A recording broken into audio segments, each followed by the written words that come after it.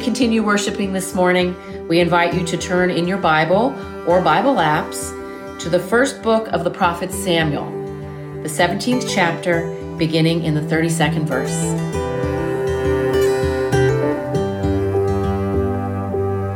Let us receive the word of God. David said to Saul, "Let no one's heart fail because of him. Your servant will go and fight with this Philistine." Saul said to David, "You are not able to go against this Philistine to fight with him, for you are just a boy, and he has been a warrior from his youth." But David said to Saul, "Your servant used to keep sheep for his father, and whenever a lion or a bear came and took a lamb from the flock, I went after it and struck it down, rescuing the lamb from its mouth. And if it turned against me, I would catch it by the jaw, strike it down, and kill it. Your servant has killed both lions and bears. And this uncircumcised Philistine shall be like one of them, since he has defied the armies of the living God." David said, "The Lord, who saved me from the paw of the lion and from the paw of the bear, will save me from the hand of this Philistine." So Saul said to David, "Go, and may the Lord be with you." Saul clothed David with his armor. He put a bronze helmet on his head and clothed him with a coat of mail. David strapped Saul's sword over the armor, and he tried in vain to walk, for he was not used to them. Then David said to Saul, "I cannot walk with these, for I am not used to them." So David removed them.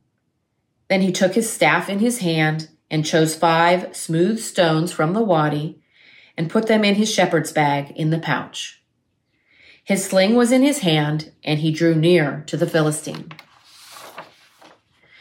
The Philistine came on and drew near to David, with his shield bearer in front of him. When the Philistine looked and saw David, he disdained him, for he was only a youth, ruddy and handsome in appearance.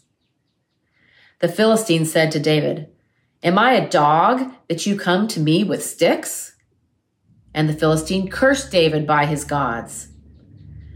The Philistine said to David, "Come to me, and I will give your flesh to the birds of the air and to the wild animals of the field."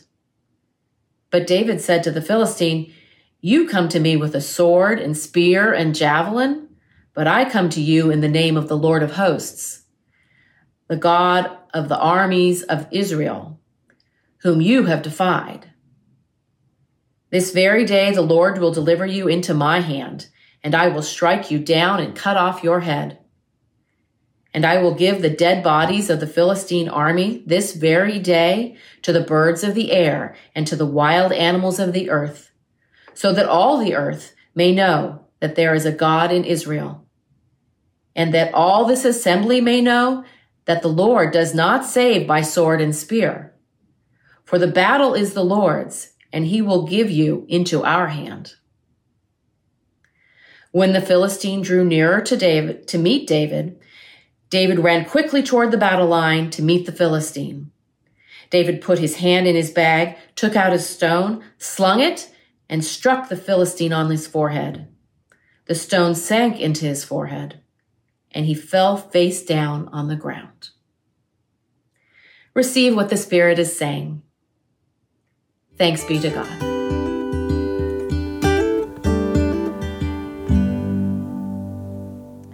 We are in the middle of a sermon series on the call, Good Trouble. Last week, Pastor Ginger spoke on a passage earlier in the book of 1 Samuel, the identification of David as the one God had picked out to be the king. Picking the 8th and youngest son of a not particularly remarkable family is an unexpected choice. Yet God, again and again throughout our scriptures, empowers leaders who defy societal expectations for leadership. The late Representative John Lewis used the phrase good trouble to refer to activities for positive social change that push against unjust laws and social norms. With pressure to follow the racist policies of the Jim Crow South, Representative Lewis remembered his parents saying when he asked about white-only signs, "That's the way it is. Don't get in the way. Don't get in trouble." But inspired by leaders like Dr. King and Rosa Parks, Representative Lewis says he did get in trouble, in good trouble. Today, we continue the story of the young David, his community under threat, and divine inspiration for David to get involved. Let us pray. May the words of my mouth and the meditations of our hearts be acceptable to you, O Lord, our rock and our Redeemer. Amen. The Lord who saved me from the paw of the lion and from the paw of the bear will save me from the hand of this Philistine. The audacity to imagine that you can go from tending sheep to besting the biggest, strongest warrior in the Philistine army. It's improbable. It's impossible. The young David beating the experienced and physically stronger Goliath? No way. Yet there is a way. For David, there is a way through a leader who finally accepts young David's offer, but then tries to push the leader's own way for how to proceed. And for David, there is a way through an opponent who seemingly has every advantage. For you and for me, there is a way.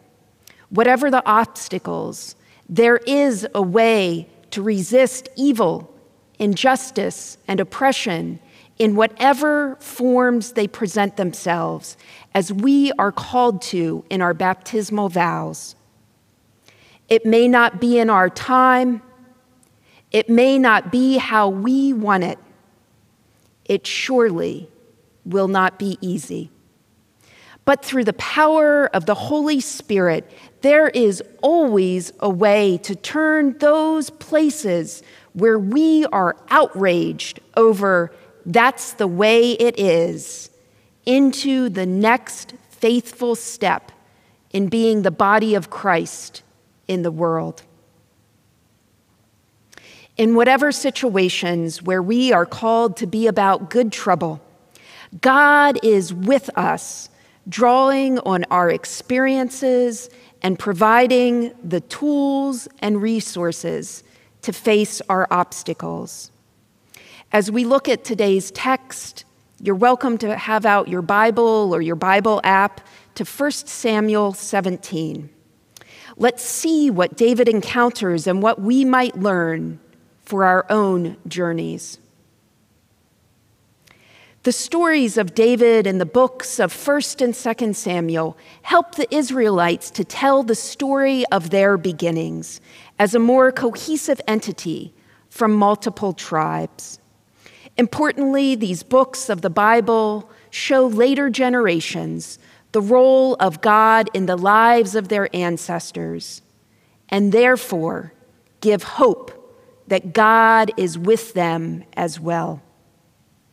Like the passage last week of Samuel's anointing of David, this story of David and Goliath shows that Yahweh, the Lord, as translated in the New Revised Standard Version, Yahweh is with the unlikely protagonist, David.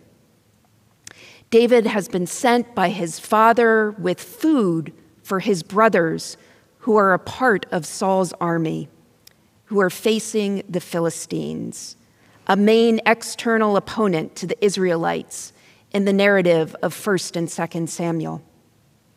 One of the Philistines, Goliath, has offered to fight a representative of the Israelites, 40 days, or in Bible speak, a really long time, go by, and no one from amongst the Israelites goes forward. Goliath is described as tall and decked out with heavy armor. He's gotten called a giant, but the point is that he is a formidable, seasoned warrior. As we pick up the story in verse 32, young David, fresh from tending the sheep flocks and serving as the food delivery service of his day, offers to be the one to go fight Goliath. The reply is hardly a surprise.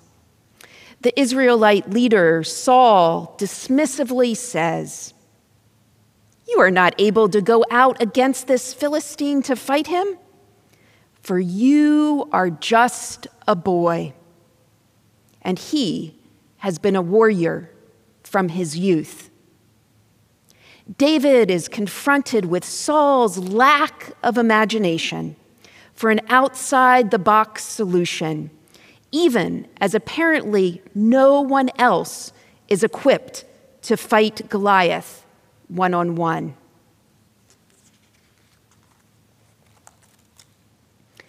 How many times have we heard, "You're not the right age.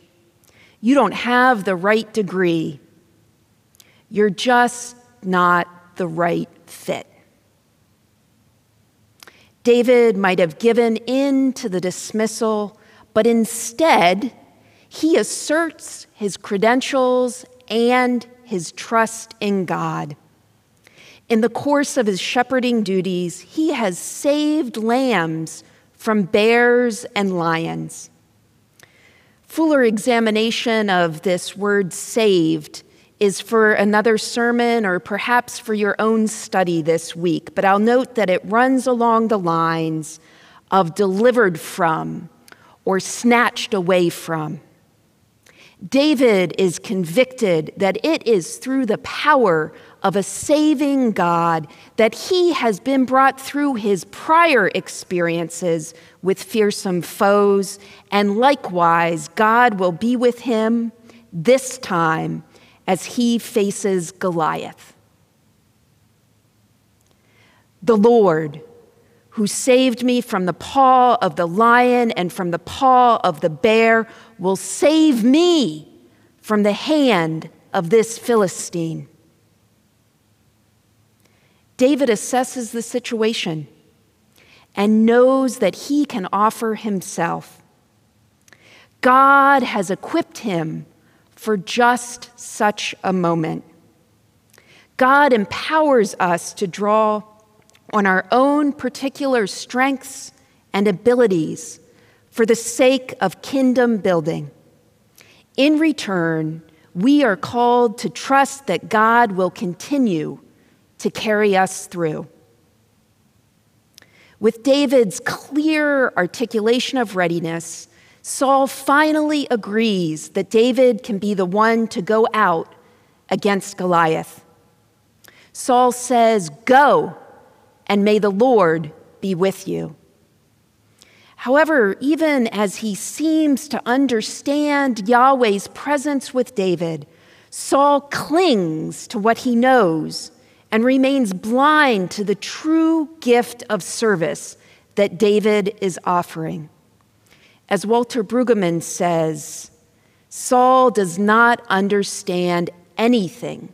He has uttered Yahweh's name, but he wants to outdo Goliath on Goliath's terms.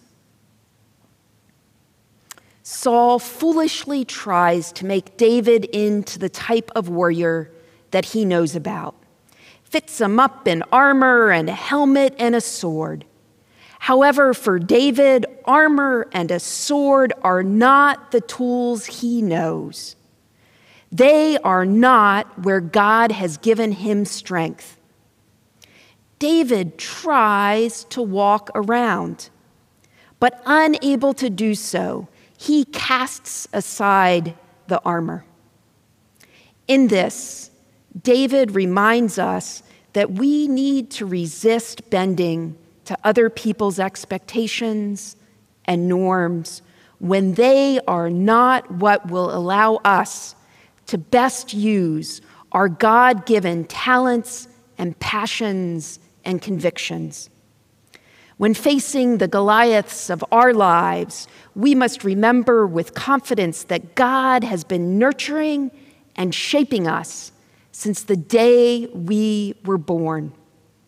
Let God's prevenient grace be what is molding you, not the dictates of others' unholy expectations.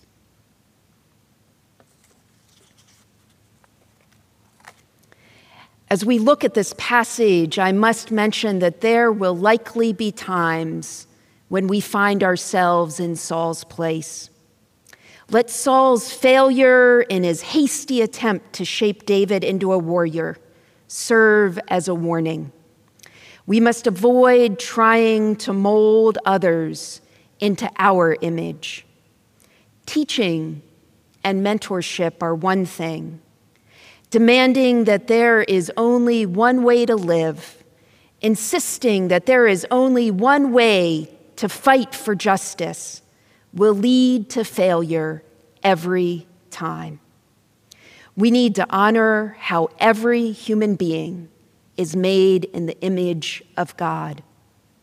We need to honor how we are called to bring our full beings and God-given gifts to the places where we find ourselves for the sake of the transformation of the world.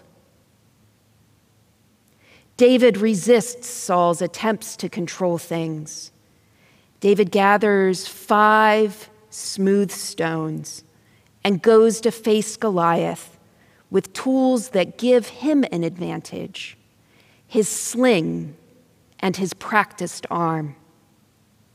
Now Goliath comes out with trash talk, but David responds with the claim that Yahweh has equipped David to meet Goliath and indeed to gain victory. With the skills that he has honed as a shepherd, David does the unthinkable and overcomes Goliath's greater physical strength. And so ends 40 days of Goliath coming out every day to challenge the Israelites.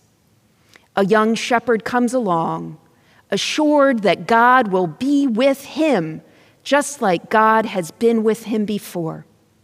God has not only provided the young shepherd with tools and resources to help his community, but God has also provided the young shepherd with discernment to know when those tools and resources can be put to good use. This June, as we mark Pride Month, we also celebrate the anniversaries of several landmark Supreme Court decisions impacting LGBTQ people. A year ago, the court held that, quote, an employer who fires an individual merely for being gay or transgender violates Title VII of the Civil Rights Act of 1964, end quote. One of the cases involved in that decision was that of Amy Stevens, a trans woman who was fired after she told her employer that she would be transitioning from male to female. Amy sought to live openly as who she was and continue in her profession. Instead, unfortunately, she lost her livelihood. In a January 2020 interview with NBC, when asked about her feelings in advance of a Supreme Court decision, she said, "We're going to keep fighting, regardless of what the decision is." Amy was someone willing to get in good trouble. She was seeking to authentically live her life and ended up becoming an activist, apparently quite accidentally. Instead of taking an offered severance package, she contacted the ACLU of Michigan. She knew there was a way to fight the bigotry that she faced. As she also noted in that NBC interview, "It is my life, but it's also a lot of other people's lives." Amy Stevens stepped up when an opportunity that none of us would have asked for presented itself. She took the opportunity to fight the injustice of her firing, and the effects will be felt in our country for years to come. When you look around your community, your workplace, your family, the world, where is God calling you? Where is God calling you to get in some good trouble? If you're not sure where God is calling you, I encourage you to set apart some time to be in prayer and conversation with others. Set apart some time to reflect on where you see brokenness and where you are nudged to think, hey, I've got this. With God, I've got this. There will be opportunities when you are paying attention to the world around you and all the ways that God has already provided you with tools and resources and skills. People will try to get you off track, but I encourage you to remain confident in where God has already been with you and where you feel complete trust that God will be with you again. It may seem completely improbable, but you might be the one that brings just that slightly different perspective or experience or skill that can get things moving.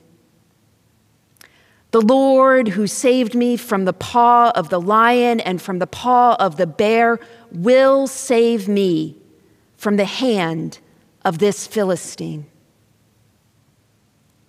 The Gospels tell time and again of Jesus breaking the boundaries of that's the way it is thinking. He eats with and talks to and heals people that others deem unclean or undesirable. Jesus drives out the money changers from the temple, interrupting a financial system, taking advantage of worshipers coming in from out of town. With all the brokenness and evil of this world, the good news is that we do not have to be stuck. We don't have to be stuck in our personal lives. We don't have to be stuck in our collective life. We are called to follow Jesus in bringing fullness of life to all the places that need it, all the places that we find ourselves. We are called to follow Jesus in bringing fullness of life from the front steps of our church to our kitchen tables, to corporate offices, to the Oval Office. May God continue to shape you and shape me. May God continue to surprise us with unexpected grace and opportunities. May God continue to equip leaders with the right skills for the right moment to step forward. With God, there is a way. Wherever, whenever you find yourself responding to God's call to good trouble, as Saul said to David, "Go, and may the Lord be with you." Amen.